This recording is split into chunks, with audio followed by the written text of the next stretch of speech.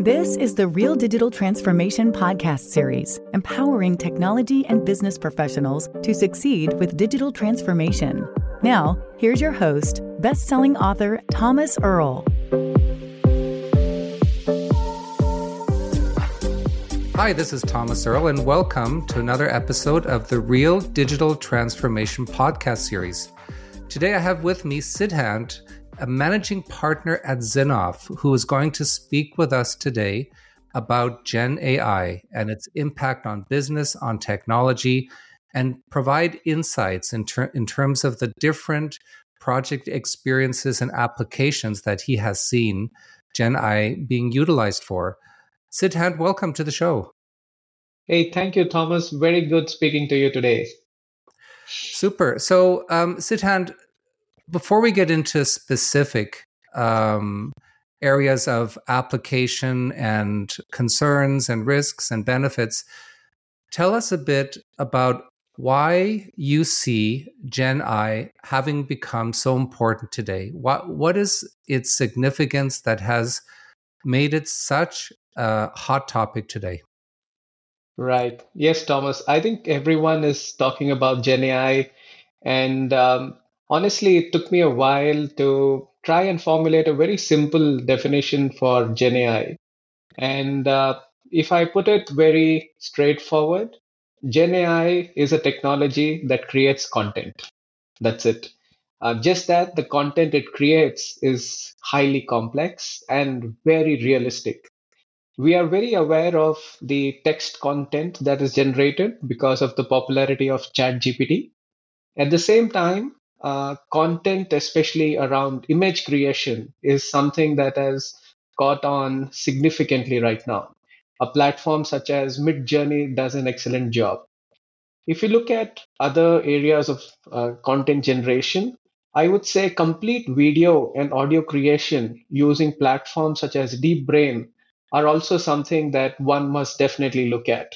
And of course, there is a lot of talk around automatic generation of code, and platforms such as GitHub Copilot are leading the way. And one of the interesting things that GenAI also is able to do is to create content to train itself almost by using platforms such as Synthesis AI to create synthetic content or data to train models or make them better. And you asked, Thomas, why it has become so important, right? I think Yeah. yeah, I think philosophically, we always thought that creation is something that only humans do, or maybe God does for the people who believe in God, of course.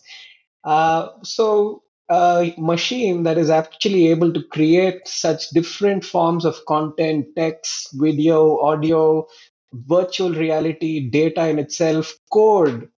I think this in itself is a psychological shock for the humankind. And that is one of the key reasons why it has become so popular. And I think for people who are unconvinced about the power of generative AI, they must try one of the platforms that I mentioned. Midjourney is the most fun. I kind of use it whenever I have time. It creates images just by description. However, from a business perspective, Deep Brain is my favorite. It is just surreal to watch it create complete presentations and human like presenters, realistic voiceovers. It is just fantastic. And we being in the consulting field, it makes us wonder whether we would really be needed in a few years or not.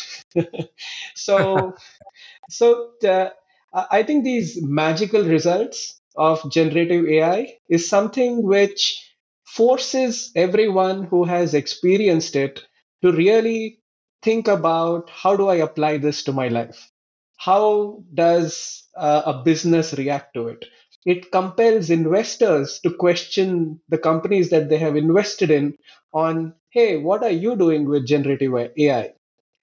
And as a customer, it I want that the companies that I am buying from are really using generative AI to make my experience better.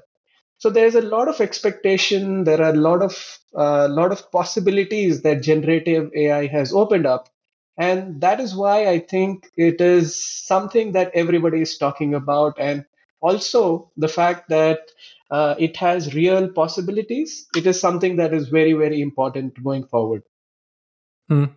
And its range of applications is so broad. It really requires some careful thought for a given business to ensure that they utilize it the right way. It could also be utilized in a way that may not produce beneficial results or may not meet expectations. So it requires analysis, it requires creativity, and it requires a good understanding of the business, the technology, and how they should be best married to produce beneficial results. In terms of how Gen AI changes the way we approach building our business automation solutions, what have you seen organizations do? How are they applying it? What are some of the ways that have been most effective that you've seen so far? Yes, that's a important question, Thomas, because like I explained, the technology is definitely wonderful. The question is, how do I apply it to my business or my client's business? And more importantly, where is the money to be made? Is the money to be made by improving my process? Is there a new service I can add? Is there a new product that I can launch? These are the questions that every business executive is facing right now. And these are all very difficult questions. Primarily, what I believe is these are difficult questions because the technology itself is a few months old. ChatGPT was just recently launched, so it's not like people have had a lot of time. People have had a lot of exposure, and they are looking at it. They're thinking about it. People are running experiments, but that is about it. I still think that it'll take some more time before the concepts and use cases and pilots mature. And one of the interesting things that Zenov did recently was to run a very extensive survey of more than 320 CXOs. This is CEOs and people who had engineering, people who had marketing departments, finance department, IT departments. And we asked them on what they are doing about GenAI, whether they are implementing pilots, if so, how many, whether some of them have scaled or not. Interestingly, what we found is 62% of them are actually running pilot programs to implement GenAI and on at least two use cases, right? And this is very fascinating that just within a few months, more than 60% are trying something to pilot. At the same time, very, very few, and just about 5% of them have reached some kind of scaled implementation. When I say scaled implementation, let's say a particular use case is deployed across a complete business unit or two business units or three business units. That is a scaled implementation rather than just keeping it within experiments. So that kind of adoption is still very, very low. And because of that, what happens is the people are not able to completely fathom what are the exact productivity gains, where is the revenue gain, etc. At the same time, they have enough information to keep them excited. And one of the other interesting things that we found is there is a significant variation in the people or sectors that seem to be interested in GenAI. So the sectors that are very regulated, so for example, aerospace sector, sectors across energy, oil and gas, etc., these seem to have a lower degree of adoption. And people are still in the mode of, I'm not sure whether my product will be certifiable if I implement GenAI in my production process. So they're still wary, they're waiting for some of the others to prove it to them, the regulations becoming better so that they can go ahead and then start using GenAI. However, Hmm. where we are seeing the most adoption is almost we started from the point that Gen AI is a tool that creates. So the industry that is at the forefront of content creation, that is the media industry, the entertainment industry, the agencies that create content. This vertical is where we have seen the most amount of adoption, and these are all scaled adoptions that we have seen in a very short period of time. For example, when we spoke to Disney, they are using generative AI for creating the entire opening credits of their new series called Secret Invasion. And this is just one of the myriad use cases that they're deploying in. Dentsu is able to create an entire ad copy using a tool that they have developed specifically for this, a GenAI tool called Descriptor. Omnicom is running GenAI models to create optimal campaign strategies to not only identify the right demographic where they need to launch their product, but also to pinpoint social media influencers that are needed or would be the most effective when it comes to improving the chances of success for their product. So this is where we have seen some really good adoption. Unfortunately, we have also seen what I would call a type B error, wherein this quick and rapid adoption has seen a pushback from the people on the ground. The recent strike by the Hollywood Writers Guild and the is a testament of that. One of their key demands, in fact, the second demand that they had, is that tools such as ChatGPT should not be used as the primary or the sole creators of content. At best, they can Hmm. be used to help people generate content. So yeah, I think retail is where, sorry, media and entertainment is where we have seen significant adoption, and we are also seeing the conflict start to emerge in that field. The Interesting. I guess there are a lot of factors to consider. And like you said, some organizations see limited potential for it, whereas others, it can completely change their business models. That is right. That is right. One of the other areas, Thomas, that we looked at, and this is a little different from just creation of content. This is where companies who are at the forefront of customer engagement, at the forefront of personalization, especially companies in the retail sector. This is the other area where we have seen them very quickly deploy GenAI to improve customer experience. And also, as you know, the retail space operates on almost wafer thin margins, at least in most sectors. And that is Hmm. why it's they have taken GenAI adoption or they have adopted GenAI pretty quickly in certain areas to improve that. Let me give you a couple of examples, right? So, Sephora has built an interactive bot that is trying to understand customer questions, refer back to the database it has, overlay demographic understanding of the customer, and really provide personalized makeup recommendations or skincare product recommendations. This was something that typically happens if you go and visit the sales executive of a Sephora store.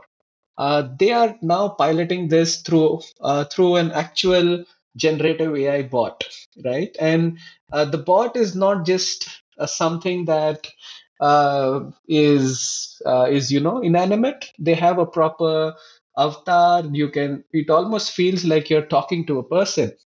So that's the sophistication with which we are seeing some of these use cases.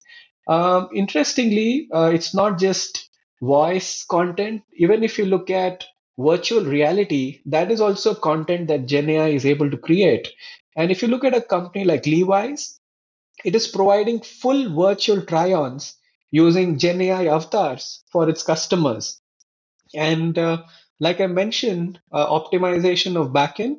Procter and Gamble is deploying its own complex foundational models to actually and accurately predict sales of some of the new products or new SKUs that they are planning to launch. So these are all very exciting new use cases that we have seen already being adopted in sectors, including retail sector.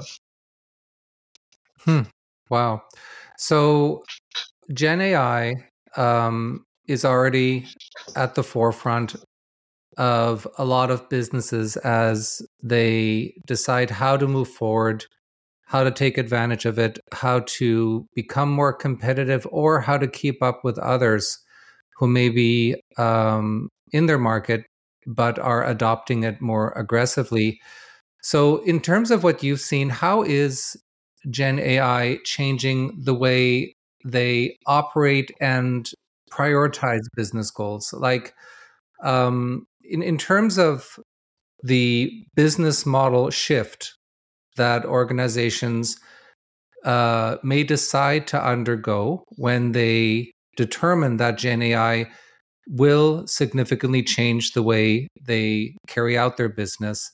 Um, how have you seen that occur? Or perhaps if it's not yet that mature in terms of adoption rates, what do you see on the horizon for organizations in terms of how they're augmenting, how they operate, how they're prioritizing their goals, purely as a result of factoring in Gen AI? Right, right. No. So one of the interesting things that seem to have happened, and we discussed this, right? So it's only a few months old, but even within these few months, one of the key shifts that we have seen happen, especially for enterprises, is that generative AI has gone from a cool tool to be used in certain from a cool tool that is used in certain use cases, maybe to wow customers or to create content faster, to actually become something that is giving real cost benefits. And one of the papers that came out of University of Pennsylvania, the researchers there quantified through a lot of research that about 80% of the global workforce would see at least about 10% of their tasks being performed by Gen AI eventually, right? So that is a very significant impact. So even 10% impact is actually very significant. And Gen AI promises to be the great technology deflator in this world where we are all seeing sticky inflation for a very long time now. Typically, historically, there are always technology advancements which improve the efficiency of human beings and cause the improvement of productivity. And every economist will tell you that it's only improvements in productivity that cause a significant leap in the global economy. Rest, everything is a Mhm. consequence of price and demand, etc. But it's truly productivity gains that improve humanity. So this seems to be the the big promise. I mean, it seems to hold a big promise not only for enterprises but for the economy as a whole. And one of the Zinov teams also, what we did is we conducted some actual empirical research to try and model some of the savings and impact, and we also backed it with some expert interviews to quantify the impact of Gen AI specifically on operating costs or on the operating functions that you spoke about, right? And we looked at the three core spend buckets. The three core spend buckets being the marketing spend, the spend on technology, including engineering spend, and the information and technology spend. So the first insight that came from this study is that the real impact is a few years away. And most organizations, considering their current implementation journey, will take at least 2 years to see some meaningful results. And actual quantifiable, reportable good results will come only in about 3 to 4 years. That's the first insight.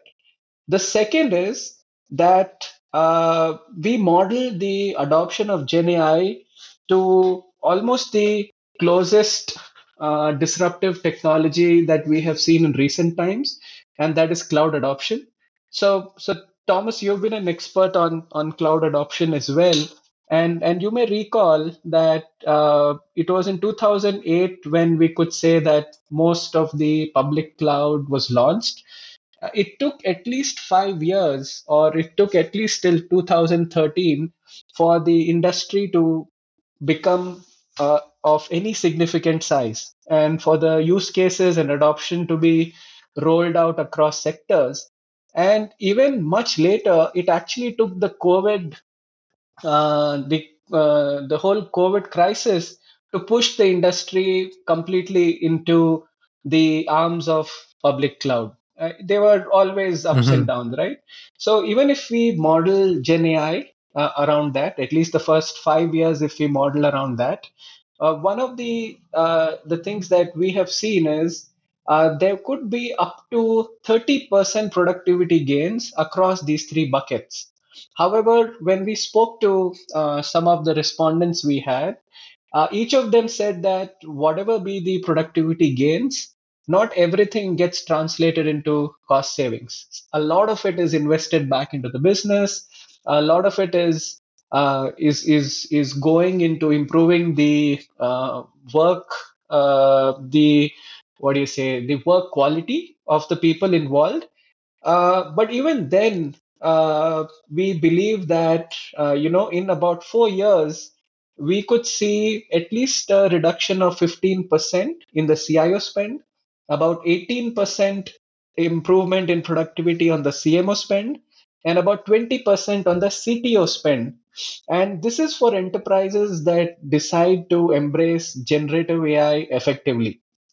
So what you see is a lot of data that is emerging, which is very clearly indicating that for a business, it is extremely important to look at generative AI, not just as a good to have, but a must to have and a very important part of their overall growth strategy. And whatever type of industry you might be in, this is something that no executive can hide away from. And if you see, Thomas, the current state of affairs, the market is not the best. We are not in a recession, but we are close to recession. Every quarter, every month, there are new results. There are new conflicts that start, and hence the significant or the opportunity of significant improvement on the bottom line is something that most businesses just cannot afford to miss right now. And hence, we think that Gen AI adoption in the current scenario is definitely going to be something that every business has to consider. And we have seen many of our customers uh, be very deep in planning and budgeting right now because this Chat GPT and GenAI kind of hit them out of the blue just a few months back. Most of them had completed their budgeting cycle, but now is when they're all planning. Budgets are being allocated, experiments have been run, some areas of implementation are being finalized, and most companies you would see significantly up level their investments in GenAI as we move into the next financial year. Hmm. In terms of the drivers of Gen AI, economic drivers, business goals, shifts in industry as well. That's very interesting to sort of see that overview of where we're at and perhaps some of the reasons why it has become so prominent now. But even on its own, if you take all that away, the potential of what it can give almost any kind of organization, it just appears to be a productivity tool of such potential that it can't be ignored. It Right. reminds me of when search engines became um, important to organizations, to individuals, and how that access to the internet changed the way we do all kinds of work, the way we carry out business, and the way we just on a daily basis interact with communities and society in general. And Gen AI appears to have the ability to become a productivity tool, a tool with access to information and intelligence that will just become a natural part of life in a few years, and a natural way of operating, Right. whether it's on a personal or on a business level. Um, but you talked a lot about the impact on productivity. When How do you see more specifically the impact on an organization's workforce? How they carry out their internal business processes and operations? Where do you see, or where have you seen opportunities for Gen AI to make a difference there? Right. So Thomas, I think there are multiple areas where we see the opportunity. Um, but let me do two things, right? Let me start broad and then give you one very specific example. So the study that I was alluding to, one of the things that it clearly concluded is that the impact of generative AI is going to be clearly on the workforce. And within that, if you look at the dependence on talent for processes across the three big spend buckets that I mentioned, across marketing, across IT, across engineering and technology, we would see that the dependence on talent will reduce by at least 4% and up to 15% in certain cases over the next 4 years. And it is not only the quantum of talent needed here, we would also see the complexion and pyramid of this talent change significantly. I'll give you one example. For example, in a controlled sandbox of about 90 junior developers who are given the task of server implementation, what is noticed is for the group that was given uh, Copilot, they saw 55% improvement in productivity. That is, the number of developer hours needed dropped by 55% for one use case of server implementation, right? Of course, this the improvement in productivity will vary given the different tasks. Maybe this was a task particularly suited for improvement in productivity. At the same time, different such dipsticks from different organizations have reported, almost everyone has reported a significant improvement in productivity, right? That is one.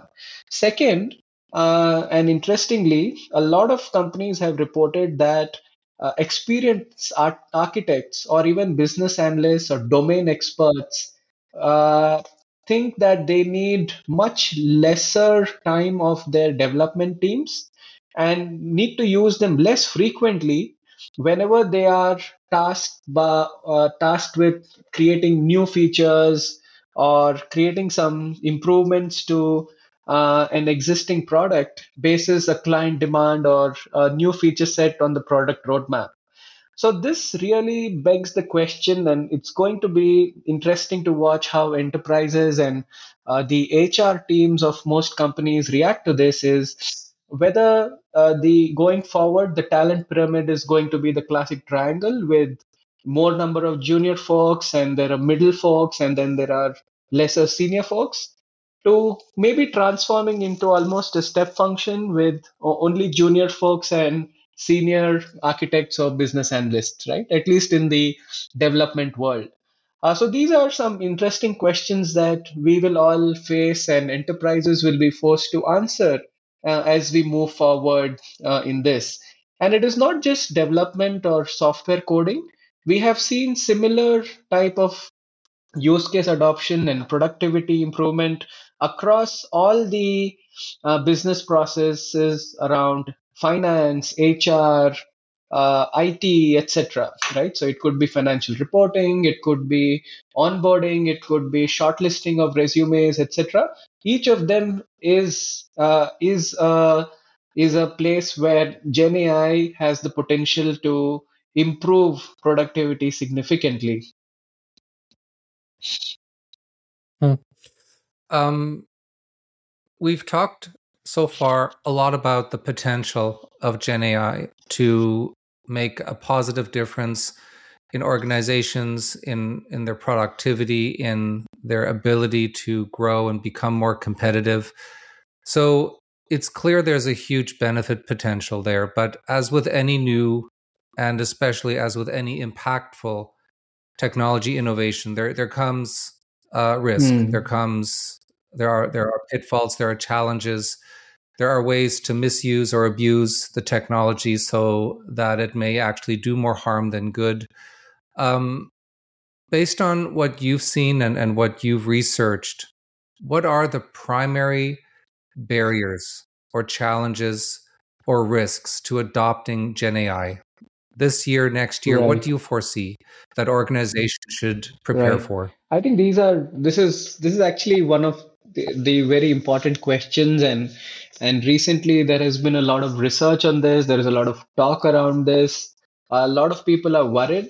At the same time, many people are using some of these actual challenges to actually say and kind of hide behind these and say, hey, because of this, I will not look at Gen AI. Uh, but nonetheless, let me objectively look at what are the key challenges. And again, I will just refer back to the Zinov survey of the CXOs that we did. We asked them exactly this question, right? On what are the barriers to adoption? And 64% of the CXOs told us that just the lack of talent with generative AI skills is the biggest reason holding them back from adopting Gen AI or taking Gen AI to the next level of adoption. The second reason, which 49% of the CXOs quoted, was lack of trust. And this was actually very interesting for us because this has nothing to do with technology, it has nothing to do with resource. It is just a fundamental lack of trust that Gen AI can deliver the right results. And this was followed by the clear business argument that it's very unclear on how much money needs to be invested to develop Gen AI use cases, to adopt it, and finally, what kind of returns are going to come. That is also uncertain, right? So these were the three big things that people spoke about. And let me address the first one, which is a very natural consequence of any new technology. We saw that every time there is something new, including cloud, that people who understand that area quickly become in demand, and the companies start hiring them, or there are institutes or training programs that are needed to develop them. So that is the first one, right? Talent and talent shortage. We have multiple models and research reports looking at what type of talent is needed for Gen AI. I won't go into the details. At the same time, every report that we have indicates that there is no way that the enterprises can find all the talent that they need readily available anywhere in the world. They have to look at reskilling their own folks or their own resources into these new generative AI skills. So the current data analyst that you have has to be retrained and reskilled to be able to adopt the new technology. The developer has to be trained to do it. The content creator has to have the ability to use Gen AI to improve his or her own work. That is one of the biggest takeaways that we have seen on this side. The other one that we have seen is the fact that it is important for every enterprise to leverage the ecosystem, and the ecosystem specifically around technology service providers.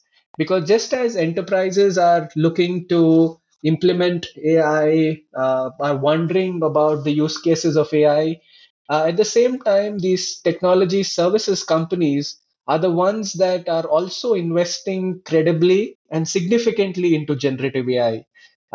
We all know Accenture spending about 3 billion on this. Cognizant said that it's going to spend about 1 billion on maybe healthcare specific LLMs and generative AI COEs.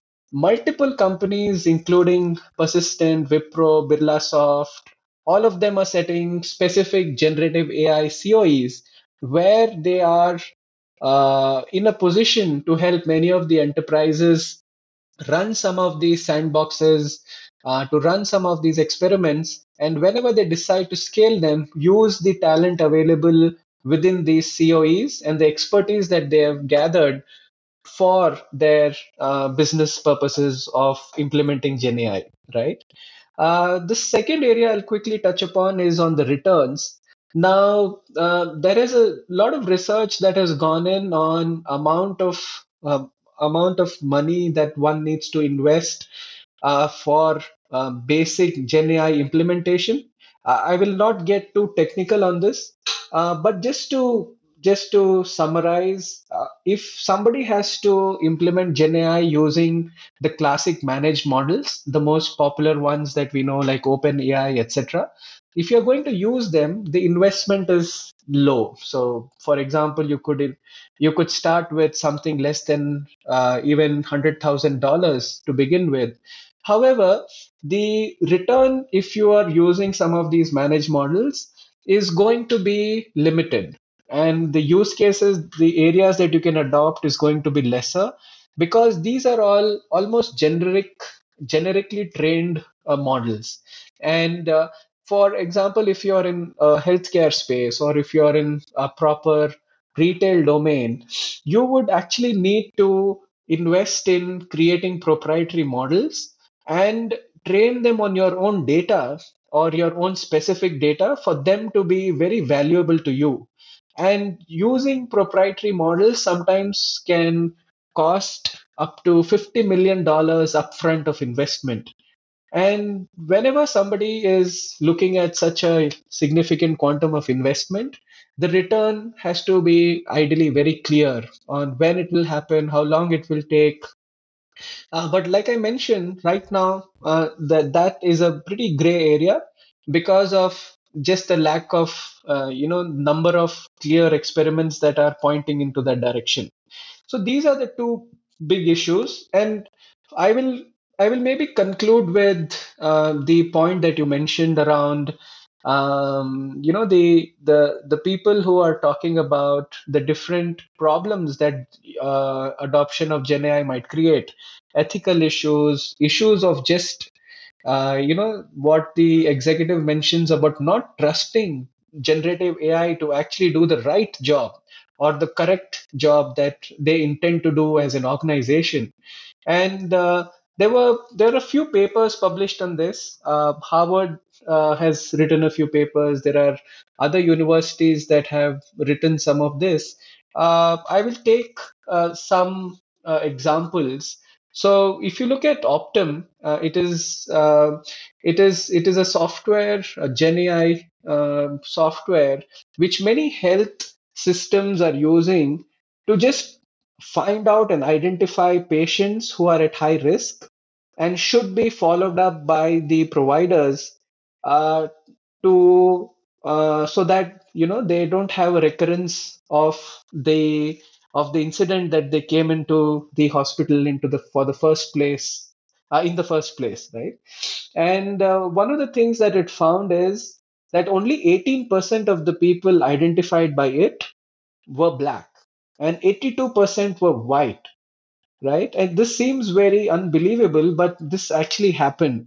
And when they actually reviewed the data of patients who were actually very sick after going out, the researchers found that the actual number should have been about 45% and 55%, right? So almost equal, but this was totally skewed, right? And this impact was really, really far reaching because this software was actually applied to more than 100 million patients.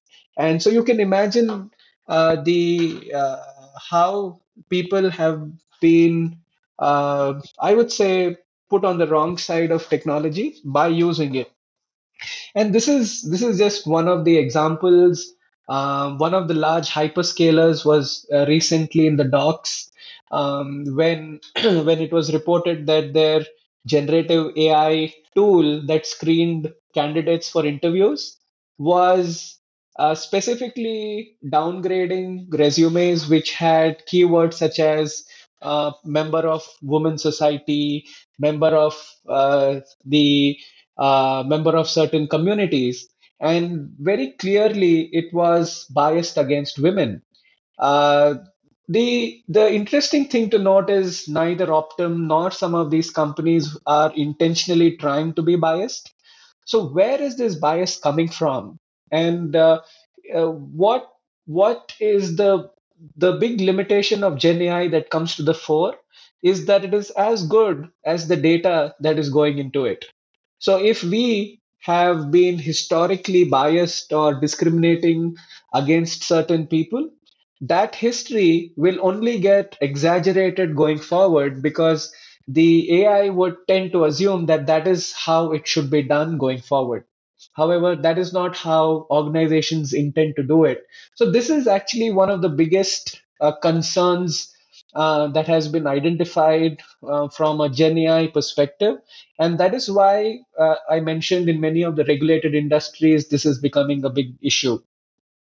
The second area where some of the models seem to be getting it wrong is what they call proxy bias, wherein you are using a proxy for indicating a certain area.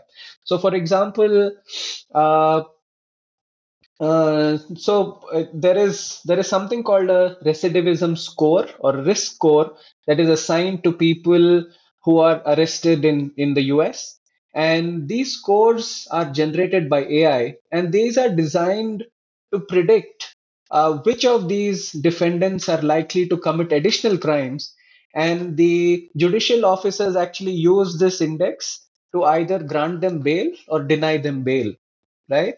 And when it was checked Mhm. on the accuracy of this basis, the additional crimes that were committed by these people in 2 years, what was very clear is that this software was very clearly biased or was twice as likely to flag black defendants as future criminals than the white defendants. And one of the reasons it was doing that is because it was not factoring for the kind of policing that happens in black areas. Or so these are just some of the known biases that generative AI model has. And there is a lot of work that is happening in creating what is called fairness layers or fairness checks and balances. However, some of these massive errors that have happened is causing the industry a lot of concern in terms of how to manage this. And just as everything is early days in generative AI, this is even more cutting edge work that is happening now. There's a lot of research happening on this. A lot of people and money is being spent on this. The whole regulation aspect of GenAI also seems to be stemming from this, and many of the other areas, including labor rights, etc. So this is going to be a very interesting journey, Thomas, as we go forward. At one hand, you have really big potential.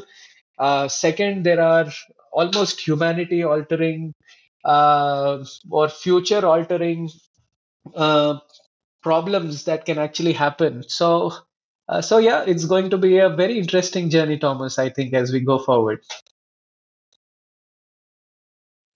Um, that's extremely insightful, Siddhant. A quick follow-up question. You mentioned earlier that for a corporation, they may need to spend upwards of $50 million to implement this correctly. So, with the types of data biases you just described, which appear to originate from vanilla data, uh, if a corporation makes that type of investment, would its expectation be that the result of that would be cleansing out data biases, such as what you just described, to ensure that the data they input for training purposes um, has as high Right. quality Yes, as yes, Thomas. possible? I think one of the important areas that people are looking at, one is how to make these managed models a lot more bias free, but they are inherently going to have that. And in proprietary models, that is where the complexity also arises, because now you can't blame it on anybody else, right? You are now the owner of your own data, you're building your own model, and hence it becomes a lot more risky. And yeah, maybe it will take some more fairness societies or ethic committees to be formed to scrutinize every large investment in generative AI that a corporate is making, to ensure that these checks and balances are done. People who are experts on GenAI are vetting the kind of models that you're creating, the data that is going inside, to ensure that it is free from at least the known biases that people have already discovered in some of the preceding activities. Hmm. And you mentioned lack of trust as being one of the primary barriers. Is it lack of trust in the technology, or is it perhaps lack of trust in the skill set that's available to the organization to put the Right. technology in place? I think from what we have spoken to people and during the survey, one of the things that came out is it's less the ability of the people who are implementing, but just the fundamental lack of trust that a model that is based on data and is trained on a certain piece of work will actually be able to do the morally or ethically the right thing, which people and corporates have taken years and years to formulate things around what is right and what is wrong. Sometimes you don't need to think about it that much. For example, if I'm just writing a simple blog, I don't need to do so. But when I am affecting my customers, when I am affecting a larger population, these issues become very important. And that is why they think that experiments are okay. But once it comes to larger scale adoption, it will be significantly hindered if these problems are not solved or not credibly solved by the people who are evangelizing this technology, by people who are experts on this technology. I think that is the big concern that they have. Yeah, and I guess also one of the big risks with all this is that if you've used training data that has biases, and you haven't had the skills or the budget to properly filter that out, but you've used it regardless, those data biases may not surface until a later point when you're already using and relying on the Gen AI features in your business. And then if there's a realization 3, 6, 9 months down the road that the data is not good and it's not producing good results, or it's causing problems or conflicts, then having to undo that and backtrack and replace it and retrofit your business, your solutions, that could be disastrous for an organization. So the challenge of data bias that you described seems like it really should be at the top of the list for many Absolutely, organizations to Thomas, factor in. and you're absolutely right, because once the a large scale rollout means exactly this, right? That you have completely switched, or you have switched your important functions or your important products on the new technology, and if suddenly you realize that this is what is happening, It's almost akin to a complete product recall or almost stopping production in say a manufacturing space, right? So yes, it does have huge consequences, and that's why as the importance and degree of consequences increase, it is moving more and more away from a nice fancy toy to something that people are taking very seriously. A lot of research is going in. A lot of money is being spent across academia, across consulting organizations, enterprises, everywhere, right? So yeah, I think like I said, very interesting times, Thomas. I'm sure in the next 6 months we would know at least 10 times more about GenAI than we do in the first 6 months. So I think when we speak in a few months, we should be in a position to have a lot more informed conversation. Yeah, I think so. Looking ahead, how will our lives, our professional lives, our personal lives, how will they have changed as a result of this? Fast forwarding a year from now, it'll be very interesting to see. And also, what are the pending regulations that may come into place by certain governments around that, and how may that shape or limit, the utilization potential? All that we'll have to see how it all turns out. Siddhant, this has been extremely interesting and insightful.